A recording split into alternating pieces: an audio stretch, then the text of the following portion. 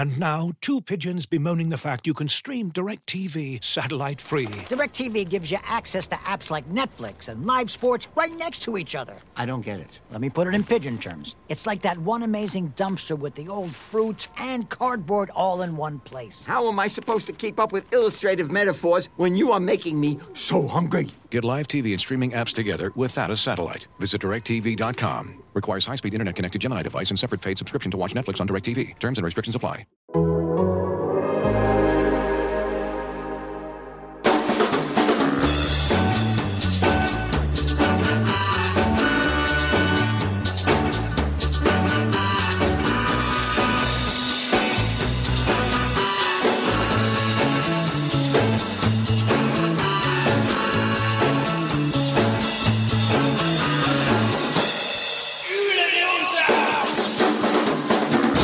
Hello and welcome to From the Rookery, a podcast about life following Watford Football Club. Brought to you by The Athletic. It's Sunday after Watford lost 2-0 away at Huddersfield Town yesterday. And we're going to have a chat about that, what is life at the moment like. With me is Jason. Good morning. And Mike. Yes, good morning. Life as a Watford fan, eh? I mean, we're going to go on to talk about that, but I did want to start, John, I hope you don't mind, but just by saying to everyone listening, really, obviously there are other events in the world. Yesterday, big announcements over the weekend about lockdown and so on and so forth. People's plans changed at the last minute, and it's all of a sudden looking like a very, very difficult period of time for all of us, really. So I just wanted to say to everyone, stick with it, look after each other. And of course, if we can be of any help, you know, we're on social media. Do let us know, DMs and all that sort of stuff. But yeah, look after each other, because while we're going to talk about Watford, and it's been a seismic 24 hours for Watford, there are bigger things happening out there. So look after each other. Yeah, I mean, what I like about this is that it's a distraction. It's a distraction of the soap opera that is Watford Football Club. Yeah. And that's always it's always good to have distractions. That can help get through things. But Jason, before we get on to the whole thing that we all know we're going to talk about, and the exit of Vladimir Ivic, another Watford manager exited, let's talk about what actually happened yesterday. It was a game away at Huddersfield Town. There were some changes. Troy Deeney didn't start. Andre Gray did. Perica didn't start. He was on the bench also. And from the get-go, it felt a little bit weird. And the game was very weird, wasn't it? It was strange, wasn't it? I mean, if you looked at the first half, you took the goals away from the first half, we seem to be playing most of the football, but that's probably down to the fact that we gave them 2 goals, and we did literally give them 2 goals early doors. And it just seemed to, I don't know, just set a predictable pattern for the rest of the game. You at that point probably knew that Huddersfield would just sit back and soak up the pressure. Unusually, we had quite a high number of shots. We seemed to be shooting on sight. It was almost as if GT had got into the dressing room and said, you need to get your 10 shots away minimum. It's a shame that the first 2 shots went straight into our own feet. Yeah, that's the trouble. And frankly, I hate to say it, but I almost lost interest in the game. It was terrible yesterday. I thought it just felt like when we went 2-0 down, I just thought, that's it. I can't see us getting back into the game. I knew exactly how it was going to pan out, and it did. Well, that's the problem, isn't it, Jace? That never mind conceding 2. Conceding 1 is an issue for this side, and to concede 2 in the fashion that we did, you know, Ben Foster, very difficult to be too critical of him, because he's been superb for large parts of this season. He has dawdled a little bit on the ball. He has got his sort of clearances away increasingly late, and a few people picked up on that yesterday, and obviously that'll be a learning curve for him. At least he's got some close-up video footage to examine of what went exactly wrong. And I did think the Capoue own goal was entirely representative of his contribution since he's come back from his inverted commas injury when he didn't surface against Rotherham. He's sort of a sort of half-hearted swipe at the ball, bodied all wrong. Robbo called him out on it quite rightly at half-time. On Hornet Hive, just said it was pathetic. He didn't want to get a head on it, and he just sort of waved a foot at it, and in it went. I mean, it was pathetic from Capoue. And then for us to end up at 2-0 down, we can't come back from 1-0 down. The problem I had from the minute that team took to the pitch was it was the exact opposite of what we knew this team needed. We've all talked about it needing to click. We've all talked about us needing to impose ourselves on a game. That needs some sort of attacking thrust.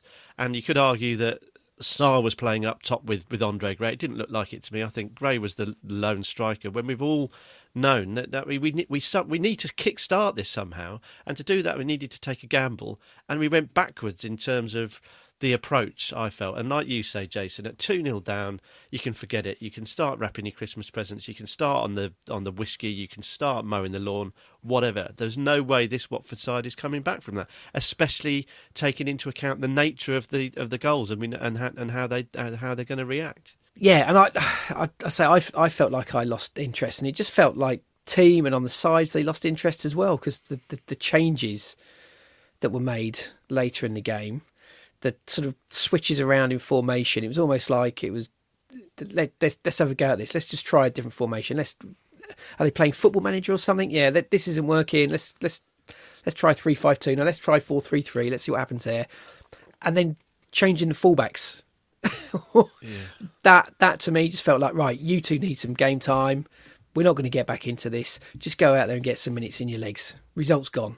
It just felt like they'd given up. They did carve out a couple of sort of scuffles in and around the area, didn't they? There were a couple of sort of decent-ish chances that on another day they might have smuggled in. But I really don't think that if they'd have got back to 2-2, we'd be having any different a conversation about the way the game panned out. It was, it felt to me, everyone that listens to the podcast for the last 10 years will know I'm not a master tactician, but it felt like that team was incorrectly set up to change the course of the season, to change the course of the performances, to change the course of the morale, and to change the course of the belief in the team and the head coach for anyone with a vested interest. It felt to me like, and it's obviously, Captain Hindsight here, it felt like a white flag before we'd even started. Now, admittedly, it was on the Huddersfield Town preview show, which was interesting to get an opposition view. They were still of the view that Watford are obviously doing really well. But Huddersfield had won 3 in a row at home, so they obviously had some confidence at home, but they'd also lost 5-0 at Bournemouth. So we had 2 stats to look at going into that game. Either it's a team with superb home form, or it's a team that's been relegated alongside us, has stuck 5 past them. Now, which one of those stats would you look to sort of hone in on if you were a team going for promotion? I know which one we did, and I know which one we should have done. And Jace, you said you ran out of patience. I did as well. I watched it, of course I did, but I know plenty of people who no longer watch. Now, I think there's a whole host of reasons for that. Watching it on TV is very, very different to watching it at the game. The John Smith Stadium, it's a magnificent place to go. It's a really great away trip. No doubt Watford would have taken, just before Christmas, Watford would have taken a big away following. So it is different, but it's also different in a lot of other ways, in as much as it's attritional to watch. It's difficult to watch, A, because of the tactics, and I'm afraid to say it, B, because of the performances of the players. It is unpleasant as it is unentertaining, and there's a whole host of issues, a whole host of people to blame, but what's being served up at the moment, what's being served up yesterday, was pathetic. And that may be the strongest reason. Maybe it was the straw that broke the camel's back, but that was the last game that Vladimir Ivic was in charge of as Watford head coach. And late last night, Watford put out a statement saying that he has parted ways. And that's what we're going to talk about next. Surprise, surprise. Let's talk about Ivic first. Vladimir, whatever you want to call him, however much friendly you are with him. Jason, what did he do for you? What did he do wrong in this 20 games or so he was in charge? Well, that's a big question. I think it's clear to say that we weren't inspired or excited by the football, were we? I don't think I was. There were maybe 1 or 2 games where, certainly the Preston game, where we looked like we could cut sides asunder. Other than that, it was, in some cases it was clinging on. In some cases it just felt like we'll get the goal and then we'll just soak it up. We weren't sort of putting teams to the sword. We weren't looking like a team that could sort of run away with the division is probably the wrong sort of phrase to use, but with the squad that we've got, we were hoping that we were going to be challenging for automatic promotion, and that may still happen. But we didn't look like we would scare teams. When we announced our squad at the start of the season, okay, there were some names on there that we knew were going to go, and fans of other clubs were looking at it going, wow, that's amazing, that's cheating, that's not fair. The fans were worried about the threat that Watford could cause. You look at the games, we are nowhere near that. And that set us off on the back foot straight away, because teams quite quickly saw they had nothing to fear about Watford. And they could come to Vicarage Road or away from home, and they would be in our faces. And we struggled to deal with that. And that was the way we were set up to play. And that was probably the biggest thing for me. 20 league games this season, and I think I can say without fear of too much contradiction, 18 poor to below average performances out of those, I think. And Jason mentioned there that teams quickly cottoned on to the fact that we weren't going to take the game to them. I think that, Nottingham Forest really springs out at me, a team that were absolutely down on form, down on their luck, really struggling. They realised they could just coast to a point and stop the rot against us, because Watford literally weren't going to do anything. They posed no threat in the game. There was no willingness to impose themselves on the game. They may as well have shaken hands after 1 minute and taken the point, saved the kit man a job of washing the kit. Watford get home in an early night. The performances have been insipid, passive, disinterested, and like I say, the fact that they haven't decided or wanted to or been willing to impose themselves on games has been an affront, I think, to us as supporters. It's been limp, uninspiring. Ultimately, it could well cost them, because they find themselves adrift of top spot almost by 10 points. They're lucky it's not more. And, we're talking about the manager at the moment, and some of that, they have to be set up a certain way to go out and play like that. It's safety first, for all Ivic's protestations. There were several reasons why it was safety first. I absolutely get that. First one was because this is a new team, he's developing it, and he'd never really had a consistent team. There were many things working against him. He never had a consistent team, and not until 10 games in, whatever it was, mid-October, he didn't have the knowledge of who would be in his squad 100%. No. There's no way he could start planning. But then also, he was dealing with a squad that was mentally scarred from last year.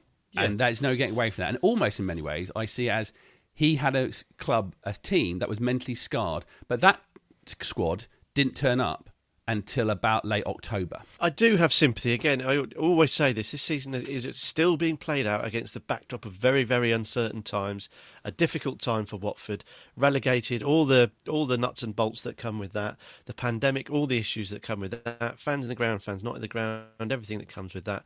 I get it, but he has a sheet of paper and he can look at, right, he's likely to go. He will have known that Suarez and Estupiñán were going to go. He just will have known that. That's the fact. He will have known that Deulofeu wasn't going to play. He's going to know that Pereira wasn't going to play. He's going to know that Doucouré was going to be set. It's as clear as day. And, okay, he could put a little asterisk next to them and say, right, if they're still here, that's how I'll utilise them. It's a fair point, but it doesn't really excuse, I don't think, not being prepared. He had a full pre-season, as much as anyone had a pre-season, and he knows who's going to be in the squad. He can work up to his job of him and his staff to talk to the owners and to understand what the likelihood is of who's going to be there and work out how he gets the best out of that team. He evidently wasn't able to do it pretty much from day one. Your point, John, about Watford being scarred, I think is a good one. I think they're still playing like they're worried about conceding and worried about losing. They're more worried about losing than they are focused on winning, which absolutely can come from a year of turmoil and in the Premier League. They were found it very, very difficult for the majority of the season and ended up battered and bruised and relegated. So to turn that round is obviously an issue. But look at who's first and look at who's second. We mentioned Bournemouth putting 5 past Huddersfield, who we've just lost 2-0 to, and Norwich are galloping off into the distance. So yes, you do get bruised by relegation, but it doesn't have to be terminal. You don't have to completely retreat into your shells. No, but you have to deal with it properly. You have to deal with it properly. And it felt like Bournemouth dealt with it properly by not changing too much. Because they've lost players. Yeah, but that's not too much change. It wasn't like let's start fresh with their manager. It was Eddie Howe, who's been at the helm for a long time and has been an intrinsic part of their rise and success is no longer there. So they have. But let's focus on Watford, John. But okay. And his listen to you. His job, his job is to deal with that as the head coach. It's a difficult job, absolutely, a very, very difficult job. So yes, Vladimir Ivic had a difficult job, and I recognise that. But if he can't turn that round, if he can't break that mental cycle of feeling negative or worried or not being able to express themselves, then I'm afraid he's not the right man for the job. You know, if your head teacher, John, cannot motivate his staff, then unfortunately for that head teacher, he's not doing the job, is he? If everyone in the school isn't motivated, the same in my place of work, the same with Jason's. That it's difficult. It absolutely is. You've got so much underneath you and a lot that you can't control. But that's the job, and he was clearly unable to do it. It was nowhere near good enough, as Jason said. They have at no stage, at no time, looked like a team who is likely to threaten for promotion. And there are lots of different factors involved in that. One that can be changed and changed quickly is the head coach, and it can come as absolutely no surprise to anyone that watches Watford week in, week out, that Vladimir Ivic has been dismissed. He wasn't able to mould this Watford side into anything even approaching a side that is going to be seriously challenging for promotion. We need to look at the players as well, though. We really need to look at the players. I mentioned Etienne Capoue and his own goal yesterday, and I think that sums up, for me, in the main, this season so far. Indifferent, ill-disciplined, and ill-focused. But tactically, Jason, you know, there was a clip that was shared on social media with us last night from Quest, you know, Football on Quest, whatever it's called, and you know, saying that we didn't have a definition. We didn't know what Watford was. No one knew, as a footballing team, what Watford was. Did you even get an idea about what he was trying to make us be? It seemed to be hard to beat, and I don't know if that's come from the point of view that we were easy to beat last season. He's got hold of a bunch of players that had a losing mentality, and he needed to sort them out, to be a disciplinarian. And it was to frustrate teams, I think, and then just with the pace and the supposed power that we had up front to then hit them on the counter and use our quality to then win the games. But we just didn't show that quality. And again, it's sort of going back to the problem. So whilst you can see, okay, that's the modern game, a lot of teams are set up to defend first and then hit teams on the counter. But as one of the supposed threats in that division, are there going to be that many teams that are actually going to be drawn out to actually attack us, to offer anything for us to soak up? I don't think we are, and I think that's where part of the problem has come from. So the setup was hard to beat, soak it up, hit them on the counter. Against teams that aren't going to attack us anyway, that's not going to work. I think that's a terrific assessment, Jason. I really do, and I think it's been completely borne out, hasn't it? Because and the bottom line is, Watford are better than the teams they're playing, and that's the issue. The teams are looking at Watford thinking, if we can get out of this with a point, then that's a good result, home or away for them. Watford were almost every single week completely unable to answer the question that was offered them. When we've seen teams willing to take a step forward, Brentford absolutely annihilated us in the first half with some decent football, and actually forced Watford to play some decent-ish football by doing so. Cardiff took a different approach, got on the front foot in a slightly less, absolutely no disrespect to Cardiff here, but a slightly less cultured way. And again, they only beat us 1-0, but the reality is they demolished us. didn't they, in terms of their strength and movement and commitment and determination to actually do something from the game. And Watford have just been made to look absolutely passive and insipid in large parts of virtually every single game. And what should have happened, and this is a failing, I think, of both head coach and players, is that they should have been out there, and while they've got the time just knocking the ball around from left to right and back for sort of 75% of the game, they should have realised, oh, hang on a minute, this lot aren't actually that good. They're not going to ask us that many questions. We're better than them. I'm an international. You're an international. Let's roll our sleeves up and take the game to them and win it. And that at no stage has happened. And I think you're right, Jace. Our team's set up knowing that they could probably get a point with fairly easily, in all honesty, and that would suit them. No supporter of any opposition team is going to be disappointed with a draw against newly relegated Watford with their well-publicised, high-quality squad, are they? And what Watford should have realised very, very quickly is that they can take these players on.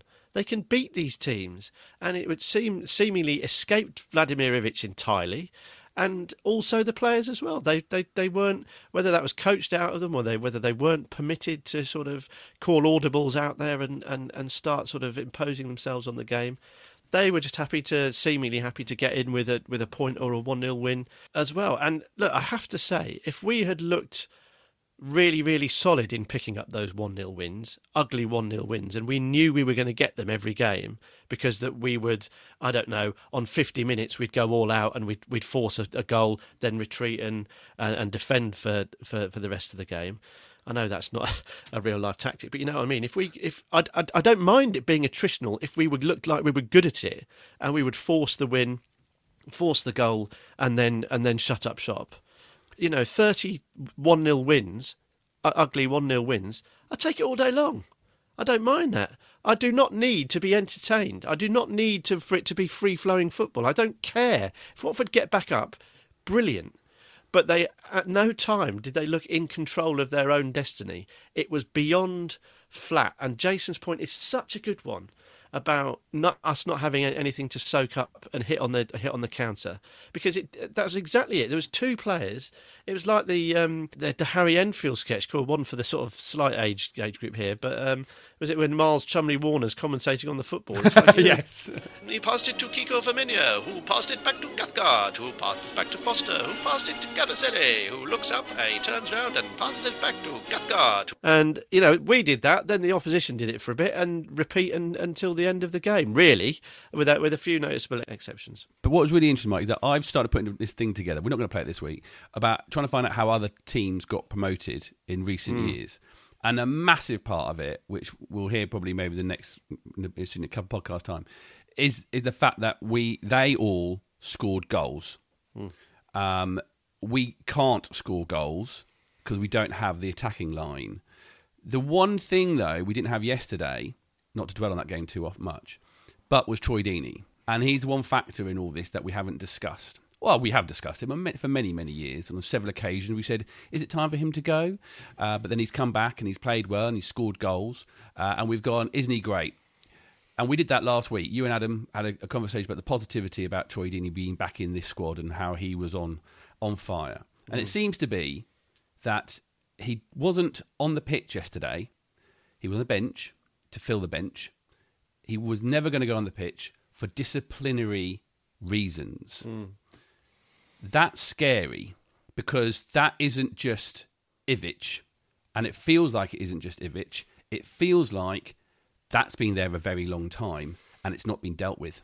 I'm just going to pick you up on something, John. Just say we haven't got the striking line, and you may have meant not available yesterday. Well, Troy Deeney, Andre Gray, Stipe Perica, who's looked good, Glenn Murray, who has got proven experience in the Championship and the Premier League, completely cast aside for I don't know why. João Pedro, Ismail Assar, they could all play as striker. Isaac Success, injured, inexperienced, or over the hill. I think there are attacking options there. I think they've been chosen. They haven't been utilised correctly, so I take slight umbrage to that point. However, I think your Troy Deeney thing yesterday is the whole thing is bigger than that incident, but it's a useful little nugget to look at a wider malaise, I think, and a wider concern which you were getting at. Obviously, we won't know what the issue was with Troy Deeney yesterday. That will rightly be kept in house and until his book comes out. And a good book it will be, I'm sure. But I don't think we need to speculate on what it was. But I think you're right. I think it does point to issues throughout the club. I think the fact that Ivic was willing to sort of not throw him under the bus, but to talk about it yesterday, he knew it was going to get tongues wagging. So I doubt he would have said it if something hadn't happened. So something's obviously gone on. But we've got we've had Andre Gray again flouting lockdown rules. He was on the pitch yesterday. There is a massive question mark over the discipline, over, I think, the culture and the commitment and the focus of the squad. Now, I don't mean everyone, but there are obviously, I think, some players in there who aren't pulling their weight, who aren't focused enough. They are pulling their weight. They're pulling their own weight in their direction, where they want to go. And I think that, so we've made the hierarchy have made the decision to get rid of Vladimir Ivic. I think Vladimir Ivic, he's had the same problem as Nigel Pearson. He's had the same problem as Javi. He had the same problem as Matt Sarri. He's had the same problem as Quique Sanchez-Flores. At some time, whether it's once as soon as they've got to safety, got to an FA Cup final, they've all had issues getting this team to keep going. And that's a problem. And that speaks. They've never driven on till the end of the season. They've never gone the extra mile. They've never rolled their sleeves up and said, "Look, lads, this could be one of the best seasons in Watford's history if we just stick with it and really focus." That's never happened. No manager, no head coach in this era has managed to do that. That's been a constant thorn in our side. We've talked, post Christmas from the Rookery ends have always been, let's hope this slide doesn't happen that happened the year before. And every season it started from the start, and this year it's just carried on. Now, we've had lots of different head coaches in that time. Ivic, the disciplinarian, Pearson and Shakespeare, the decent man manager, Quique coming back, knows the place, knows the players, Matt Sarri, the master tactician, Silva, the good footballer, Javi, the nice guy. None of them have managed to get a consistent tune out of this Watford side. Now, you cannot tell me that, and people will say that Watford haven't been backed in the transfer market. Sure, they've made massive mistakes and there's gaps in the squad. But you cannot tell me that there aren't decent players there that aren't performing to the level they should be. All too often, the people are phoning it in on the pitch. So you dread to think, if they're phoning it in on the pitch, what are they doing off it, right? Because the 90 minutes is the time that footballers love. We've seen Ben Foster's videos and how excited he gets on a match day. That's the time they come to life. So you can hate training, you can hate the spotlight, you can hate whatever about being a footballer, but those 90 minutes are your time to shine. So if they're not doing it then, what the hell are they doing when they're having to roll out of bed and bust a gut doing laps and boring drills and stuff? There is something amiss in that squad. And we need to root out people. If it said he'd do it at the start, it's obviously more difficult than that because you can't just get rid of players. If you try to sell them and other teams don't want them, you're stuck with them. But we made a difficult decision with the head coach, so we're going to face all the brickbats that come with another managerial change. They now need to make a difficult decision with the January transfer window coming up. They need to root out the bad wood. And I don't care if it's someone who has a monetary value, a perceived monetary value. I don't care if it's someone who has got perceived quality. If you are not prepared to put a shift in during training, if you're not prepared to be an ambassador for the club, if you're not prepared to try and help your teammates, and if you are not prepared to give it all on the pitch, you need to be gone. That is what is dragging this team and dragging this club and dragging this decent squad down. And it doesn't matter who comes in as head coach, Pep Guardiola or Willy Wonka. If you do not get rid of the bad elements of this squad, we are going to see the same time and time again. and I am sick of it. I would rather finish 4th from bottom with a team that goes out and busts a gut and gives it everything than a team that swans around with seemingly absolutely no comeback, just wastes their talent, wastes our time, and squanders the legacy that we were so close to having in place at Watford. They've got rid of the head coach, fine. He wasn't the right man for the job, I don't think. It was the right decision. Now let's make the really tricky decisions and root out these bad eggs that are ruining our football club at the moment. This isn't necessarily Troy Deeney for me. We're using that little story as a catalyst. There's obviously things like that happening far too often, and I will not put up with it anymore. People are stopping watching Watford, right? And there's a reason for that, and it's not all down to people feel detached.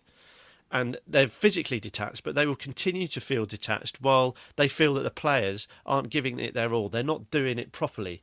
They're living our dreams for us, and they're not doing it. And people will just switch off because it's not good enough. The thing is, you say it's the players, and that absolutely has to happen. But it isn't just there. You use the word culture. And the culture of this team, this squad, this club, isn't right and hasn't been for a while. And that lands only at one person's feet. And that's Gino Pozzo, the aloof Gino Pozzo, who at this point needs to speak. He needs to explain himself, not through Scott Duxbury. He needs to say, that hello lads, I'm Gino, I'm going to change things. Because he's this character who we have no idea what he's about at all. And I get why you want to keep him separate, but this feels like, for the first time, where he does need to say something. Because if you go on what him and Scott and what the club have been doing, it's insanity. Repeating the same thing over and over again, expecting a different outcome, is the definition of insanity.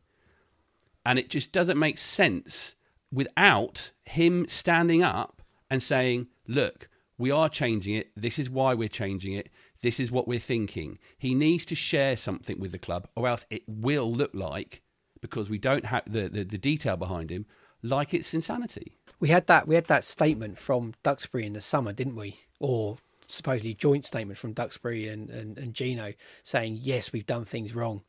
We got it wrong. Now we're going to make it right and do what we need to do to get back to the Premier League. And that just feels like a load of fluff at the moment. It just feels like they were just putting words out there just to try and placate us, because it doesn't look like anything's changed. And I think you're right. We need Gino to stand up and actually front up and tell us what the plan is. I mean, I disagree very, very slightly. I mean, I think in terms of the plan with Ivic, it was clear. Disciplinarian and stop shipping goals. Because similar to when we very controversially got rid of Slavisa Jokanovic after getting promotion and brought in Kike. So that was a very clear decision, because Kike was a much more pragmatic head coach, as was shown in those first couple of games in the Premier League.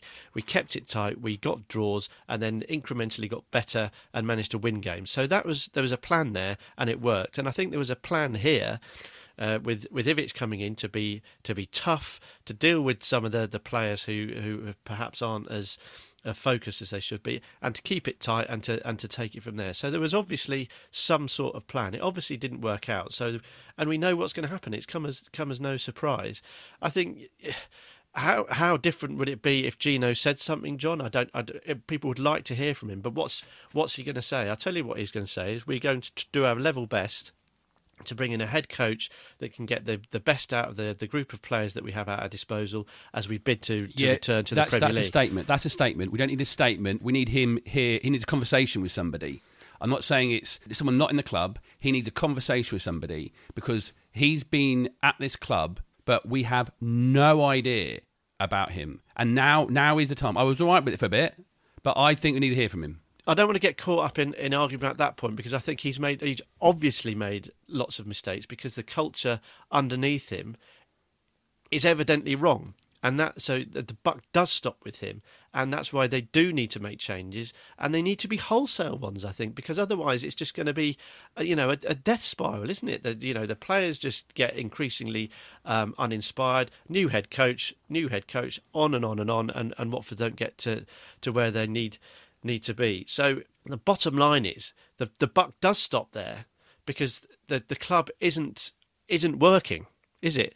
The playing staff aren't performing to the level they should be, and we keep having to change a head coach because of that.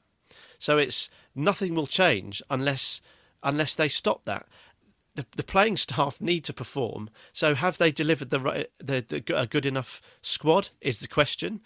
If they haven't, what are they doing to make sure that the squad they do have performs to their absolute premium ability, give their absolute all? Is the head coach, knowing the squad that they've got, because a lot of them have been there for a long time, so knowing the personalities, knowing the issues that are there, if they haven't been able to move them on, are they bringing in a head coach that can deal with it? So you could argue they've failed to a degree on all three. They haven't got the right squad. They haven't been able to fully understand how this squad works and to deal with them and to get the best out of them. And they evidently haven't been able to source a head coach that can deal with them. The man that signs the checks, the man that makes the ultimate decisions, in my understanding, is going to be Gino. And it's all gone wrong, hasn't it? You know, we're still in touch at the top, nearly 10 points off the first place. So they're disappearing into distance. We are still in touch at the top. So it's not like the wheels have completely fallen off the car, but it feels like we've been driving down the M1 for quite a few junctions now with 3 flat tyres. And Gino's at the wheel. He needs to pull over. His car needs a very, very, very solid MOT. They need to look inwards and they need to think, right, what have we done wrong here? They've done an awful lot right. Yeah, they just have. And a lot of it's been down to luck, but a lot of sport is down to luck. A lot is down to circumstances. It's about that little sprinkle of, you know, a little bit of luck and a little bit of good fortune and a little bit of things coming together. It's not an exact science. So they've got it right sometimes. They've got it wrong sometimes too. Now it's starting to look like they're getting it wrong on a regular basis, doesn't it? The last 3 head coaches have ended in a sort of slightly bizarre fashion, really, haven't they? Kike coming back was an odd one. Well, the 3 flat tyres called a crash. Yeah, well, it feels like we could be at the moment if something doesn't change. And those 3 elements: get the squad, get the people right, get the squad right, the talent right. I don't think we're far off that, really, for a tilt at the Championship. You could argue that, you know, about left back, this, that and the other. This squad, I'm sorry, on paper is good enough to be challenging better than it is. So the second question is, how do you get this lot to perform? And they're failing in that. So where's the discipline? Where's the culture where these players know that failure isn't an option, where they know that second best isn't good enough, where they know that disciplinary issues aren't going to be tolerated? Where's that? And where's the ability to find a coach that can come in and implement that for them? It's folding underneath them at the moment, and they need to deal with that. Now, whether we hear from Gino saying that it's by the by for me. I understand exactly where you're coming from, and to call him aloof, I think, is perhaps a bit strong as well. The fact he chooses not to talk to the press, I think, you know, is his right, and you know, I don't think he's got anything other than the best interests at Watford at heart. But at the moment, the decisions are the wrong ones, and we've ended up at a situation where, and culture is the right word, is all wrong. Is all wrong. There's some hard work required to fix it.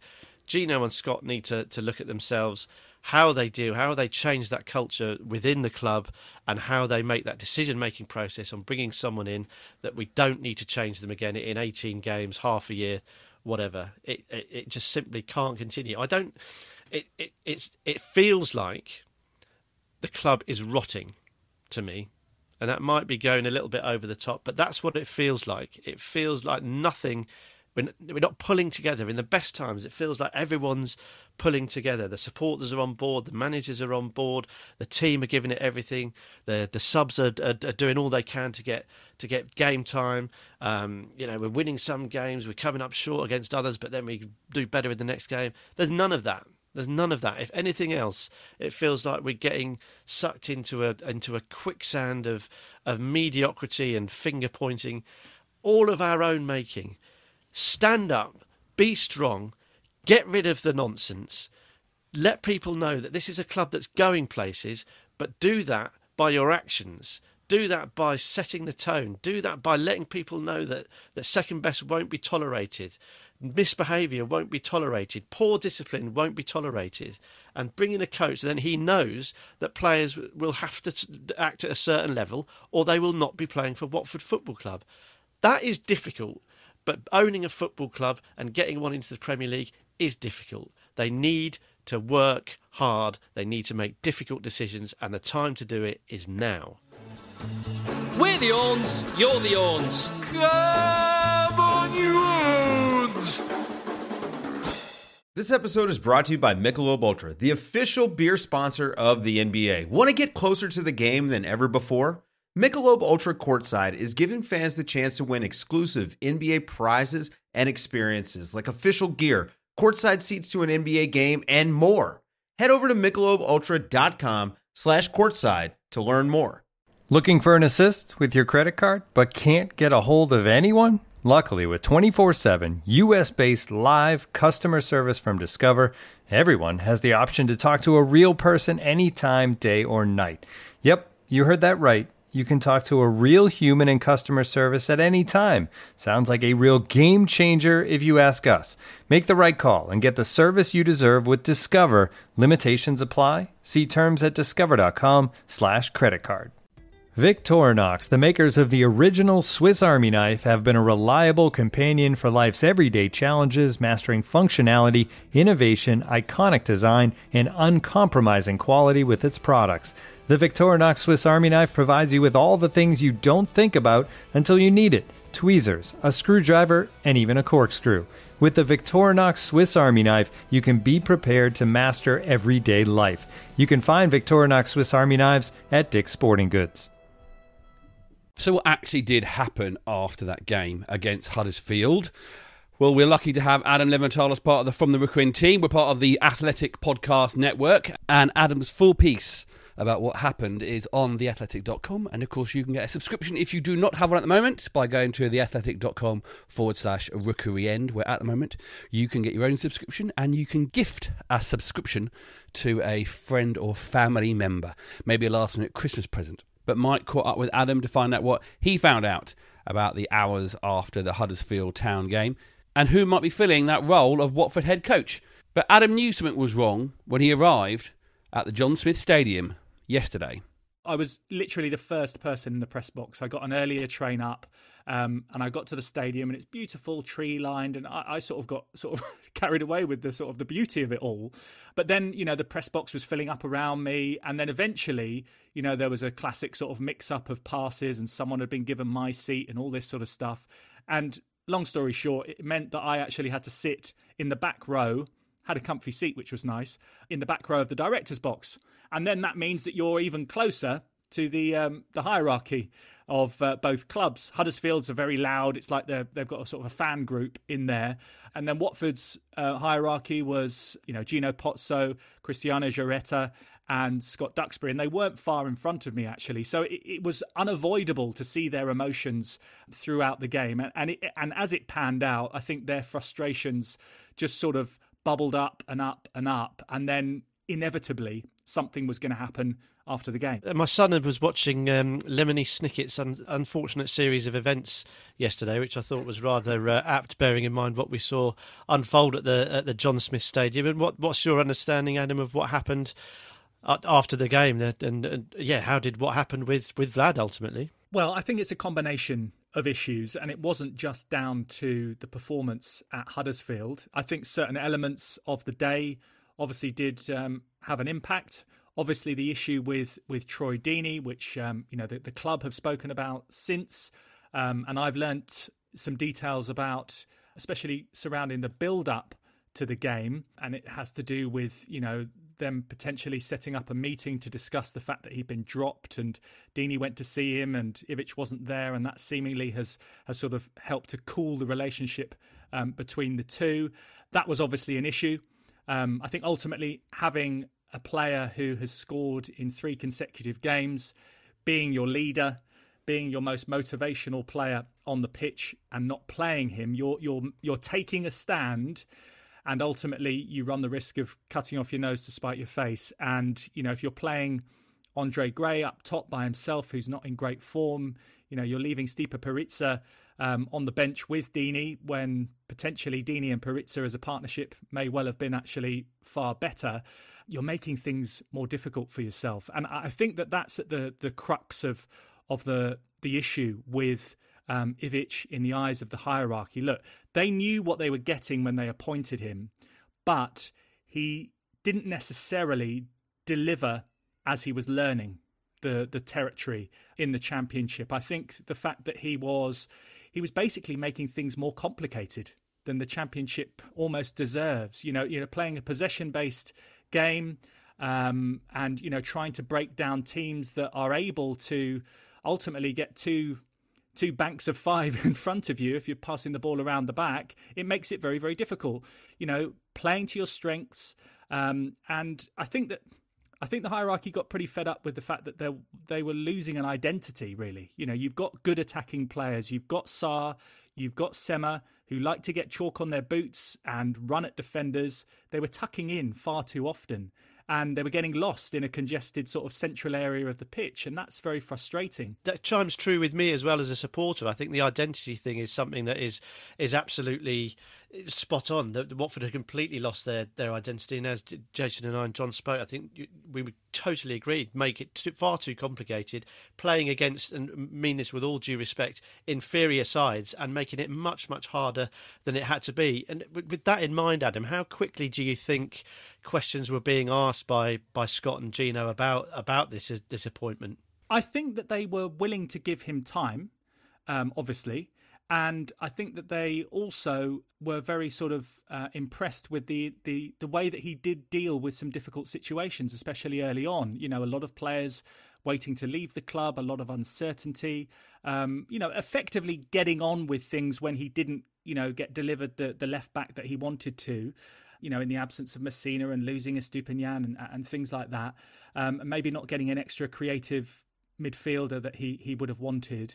I think ultimately they would have been sort of impressed with that side of things, and at the same time collecting points, at a difficult time, right? Let's sort of all adjust to this new league, right? Well, at least we're picking up points. It's not pretty, but, I'm sure it will improve.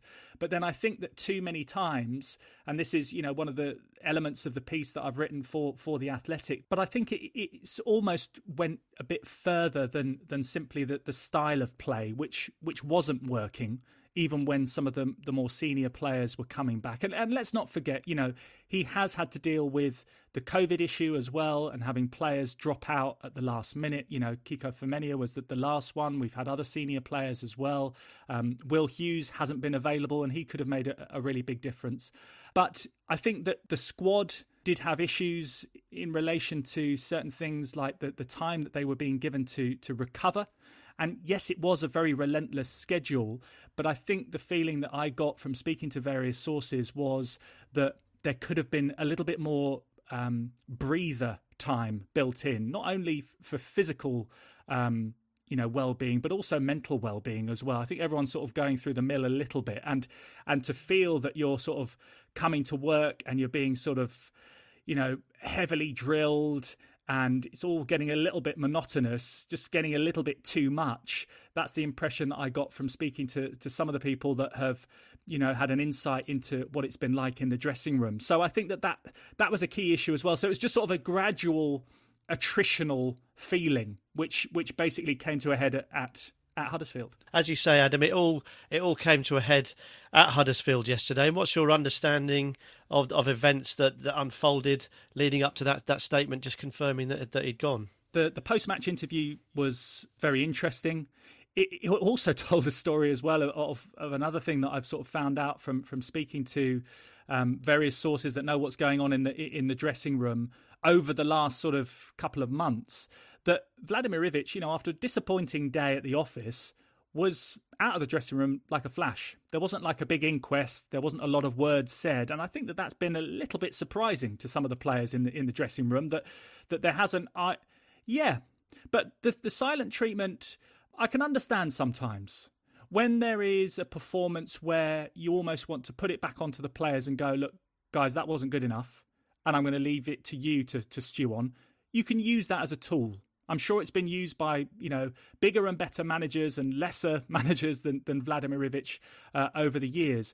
But I think that if that becomes a trend and you're almost trying to sort of create a band of brothers sort of or siege mentality environment, not giving feedback and not almost going, look, lads, I know we weren't at the best today, but come on, we'll get back on the training ground on Monday. We'll go again, the old cliche. But at least there is that sort of cajoling element. If you compare it to the sort of the words of Ben Foster when he's on the Cycling GK at the end of games, when he's trying to be upbeat. Yes, sometimes that can be a little bit saccharine sweet and a little bit unnecessary, but if it's coming for your manager and you've got that sort of motivator, then I think that can be a good thing sometimes. I don't know. I can understand that sometimes that sort of reserved and sort of cold, steely glare can work at times. And I don't think that the dressing room was completely united in, not buying into his methods. I don't think that was the case at all. But I just think, going back to a post-match feeling, that sometimes you just need to be able to sort of disarm yourself and go, all right, lads, yeah, look, we weren't at the races today, but come on, we're all human. We'll try our best next time. So if you can at least change the gears when you're giving the feedback, then I think that does help. But going back to your original question, he came up to do the press conference. Obviously, the discipline issue he mentioned about Troy Deeney, and I asked him. I said, in these sort of circumstances, when a head coach and a captain go head to head, something has to give. And give him his due, it was probably the first time that I saw him let his guard down a little bit and speak in the sort of way that I would with sort of a friend when they're showing you their true emotion. And he sort of smiled, he sort of chewed up his face a little bit and sort of went, well, I don't know what the outcome's going to be. I know my responsibility. I'm a head coach. That's my answer. So I think he was quite philosophical in that sort of snapshot moment. And I think that probably told a story because, a couple of hours later, he got a call from the hierarchy, was told that he was going to be no longer needed and that it was going to be down to the lawyers and, his representative to sort out the severance between him and the club and the club move on. And they're going to have a new man in charge by the Norwich game. Fingers crossed if they can get around all the various regulations, and if it's a foreign coach coming in, which we understand it's going to be, then they've got to get on with it. And I think that they pretty much had made the call by half time, because there was one other thing, and this is going back to sort of sitting at sort of such close proximity to that hierarchy, and I know that it must sort of feel like I'm a right nosy Parker. I mean, I've got a decent beak on me, but I just think that it's like I couldn't avoid but look. It was so obvious in front of me that Cristiano Jaretta, who's obviously the sporting director, and he does this often. This isn't new. We'll just go down to the technical area at half time, watch what the substitutes are doing at half time, blah blah blah blah blah. And he checked in with one of Ivic's assistants, just to sort of say, what's going on. And I remember that Adam Messina had sort of stripped his bottom half down to shorts and socks. Otherwise, that would have been quite a revelation. There's no fans here. I can do what I want. No, but he'd stripped down. So it looked as if he was going to be coming on. So there seemed to be sort of some questioning as to, okay, well, right, fine, I understand that. But then he came back up and he was speaking to Duxbury and to Gino Pozzo. And there sort of seemed to be a bit of a heated discussion as to, well, hang on, what, he's not doing this, or he's not doing that, or he's not doing this, and a bit of like, come on, it's been a poor first half, we need to change things. And then I think that probably then sort of started to re-highlight the fact that, hang on a minute, we're not going to see Deeney today. We're not going to maybe be using someone that could make a difference. But then, to be fair to Ivic, in that second half, switched to a back four, and Watford were more purposeful. They did have opportunities. They could have got back into the game, but I just sort of think that the die had already been cast, to be honest. And I think it was a drip, drip, drip from 4 months of sort of soullessness, really. And I think that Watford eventually was sort of, they were playing in Ivic's image. And it wasn't great to watch, really, was it, in the end? You mentioned drip, and I think that summed it up quite nicely, because in that second half, Ivic did have his hood up on his Watford coat for a bit there. Yeah. I thought, crikey, it's going to take more than that to protect you from what's coming. A little bit disappointed, Adam. You didn't tell me when you were talking about the three chaps sat in front of you that you didn't tell me that when he got back to his seat, opened up his phone and just Googled available managers. That would have been a nice little bow on the end of that. So Ivic is gone, Adam, and you did allude there to the fact that they have got potentially someone in their sights. Where are we at with that at the moment? What do you know about who might be coming in to replace Vladimir Ivic? Well, I know that they want to appoint a young motivational coach. You know, Gino Pozzo's perspective, we need a bit of sort of up and atom and a bit of energy and a bit of motivation. And I think that that's now what they are looking for. I know that there have been initial discussions held with a man called Xisco Munoz, who some people may recognise his name because he was a good player back in the day, playing for Valencia under the stewardship of Rafa Benitez when they won La Liga in 2003-04. They also won the UEFA Cup as well. He sort of puts Rafa Benitez down as sort of one of his inspirations, having had sort of success on the field with him. He also played in La Liga for other sides, Real Betis, Tenerife, Recreativo Levante as well. And then he actually went out and played in Georgia for Dynamo Tbilisi, and he ended up managing there as well over the last couple of years. So that's where he's been managing. He won the league last year, having taken over in August, had a reputation for attacking football, playing 4-2-3-1, 4-4-2, being sort of up and atom, focusing on the attacking third rather than sort of the Ivic style of possession-based football.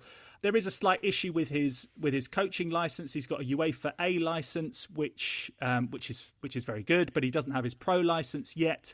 If you're working in the Premier League, you need your pro licence. If you're working up to Championship level, a UEFA A licence is absolutely fine. Now, there is some sort of uncertainty, and I don't know this for definite as we speak at 12:55 on Sunday afternoon, whether he is the lone man that is going to be taking charge.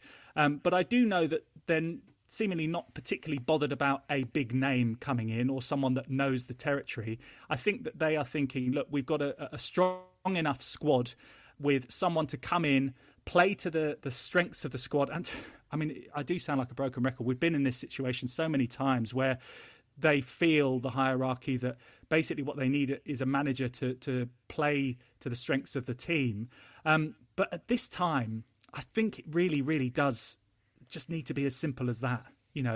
Get your best players in the best positions and don't overcomplicate things. And I think probably improve the feel-good factor around the squad. And if this guy Munoz can come in, if it's him by himself or him as an assistant to someone else, he actually shares an agent with Javi Gracia. I don't think it's going to be him making an emotional return, but there are a couple of other sort of more senior coaches that have worked in Spain that are on their books. So it might be a combination, but it might just be Munoz by himself. He might be the man for the job. On that, Adam, what would you say to Watford supporters who are hearing this, are heading to Wikipedia and yes, seeing a decent playing career, but then looking at his managerial career, it's in its infancy, shall we say, being charitable, and Dinamo Tbilisi, professional club, not going to fill many people with too much enthusiasm and excitement, though. And Gimnastic in Spain, he hasn't really been there. He hasn't really done it as a manager. And as we've said, week in, week out on the podcast, these are incredibly difficult circumstances anyway. Watford have contrived to make the situation at the club sort of a little bit more complicated than it perhaps should be. What would you say? And I know this is a big question, but what would you say to supporters who are saying they need to bring in experience, they need to bring in a strong head coach that can grab this group of players who you rightly say are talented and not just mould them, but absolutely batter them into shape, because that's what it looks like is required. And I quite rightly and understandably can hear supporters scratching their heads saying, to get Watford back into the Premier League, is someone who's managed for a year at Dinamo Tbilisi really the answer here? Yeah, I get that argument. But then I suppose you can use other examples of managers that have just come fresh out of the game. Yeah, you don't need to be some vastly experienced head coach. I mean, you look at sort of, the likes of Daniel Farke at Norwich, who came from the background in Germany. Likewise with David Wagner as well, with Huddersfield. Ironically, he got them up. You don't have to be vastly experienced. You just need to have a clear philosophy. It does show that you can bring in a person that isn't a big name and they can have an impact. And I think we also know that the way that the club is run, and this isn't going to change, the buck stops with Gino Pozzo. If he doesn't like what's going on, he's going to make a change. We can't pretend that this is going to be any different in the future until he vacates the role. But I suppose he will be thinking, this is my football club. I've put in a decent whack of money here and there along the way. Yeah, I'm sure he's made a decent amount of money as well, being in the Premier League over the last 5 years as well. But this is his ship. He's the captain, and he wants to make his choices. And ultimately, look, if he doesn't get back into the Premier League and Watford end up languishing in the Championship, then that's what he is going to have as well. Looking into the January transfer window, if you've got some players that you think, right, they're not actually delivering here, either, yes, they can leave, or if you think that they're good enough and they should be playing better, you want to sort of eradicate any excuse that they might have to go, you know what, I'm not enjoying this, I'm getting out of here. If you bring in a new manager that invigorates the place and they are playing better football, then they're probably more inclined to stay. So I'm thinking about the likes of maybe Etienne Capoue, although I don't think that he is wanting to leave middle of the season. Maybe more like Ismaila Sarr, who's sort of looked a shadow of himself of late. Get him playing in his preferred position out on the right-hand side and enjoying football again. And I think that's important going into a January transfer window, which they need to keep their best players if they really do want to push on and get back into the Premier League. A Watford FC podcast brought to you by The Athletic. This is From the Rookery End. Thank you very much to Adam, to Mike, to Jason for being part of this podcast. Thank you for listening. Do remember to follow us on social medias at Watford Podcast on Twitter, Facebook and on Instagram. And of course, whenever this thing changes, whenever we find out who is going to be the new man in charge of Watford, we'll probably be back with another podcast to find out a little bit more about them. Do not expect a podcast after the Norwich game on Boxing Day because, well, we can celebrate Christmas with just our very small amounts of family and we want to make sure we spend that time with them, those that we are allowed to see. So thank you so much for all your support. We're back with another podcast before the end of the year and the roller coaster of life following Watford FC continues and we'll be back very soon. Merry Christmas to you, all your friends and your family.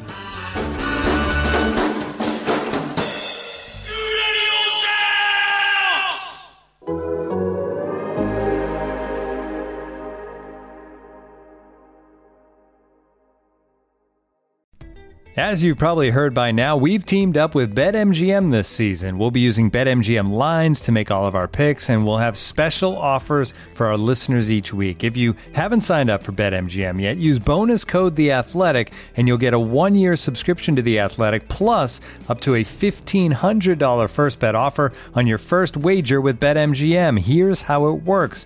Download the BetMGM app and sign up using bonus code The Athletic. Make your first deposit of at least $10. Place your first bet on any game and claim your voucher for a 1-year subscription to The Athletic. See BetMGM.com for terms. U.S. promotional offers not available in D.C., Mississippi, New York, Nevada, Ontario, or Puerto Rico. Gambling problem? Call 1-800-GAMBLER. Available in the U.S. Call 877-8-HOPE-NY or text HOPE-NY 467-369 in New York. Call 1-800-NEXT-STEP in Arizona. 1-800-327-5050 in Massachusetts. 1-800-BETS-OFF in Iowa. 1-800-270-7117 for confidential help in Michigan. 1-800-981-0023 in Puerto Rico. First bet offer for new customers only in partnership with Kansas Crossing Casino and Hotel. Don't forget, if you haven't signed up for BetMGM yet, use bonus code The Athletic, and you'll get a 1-year subscription to The Athletic, plus up to a $1,500 first bet offer on your first wager.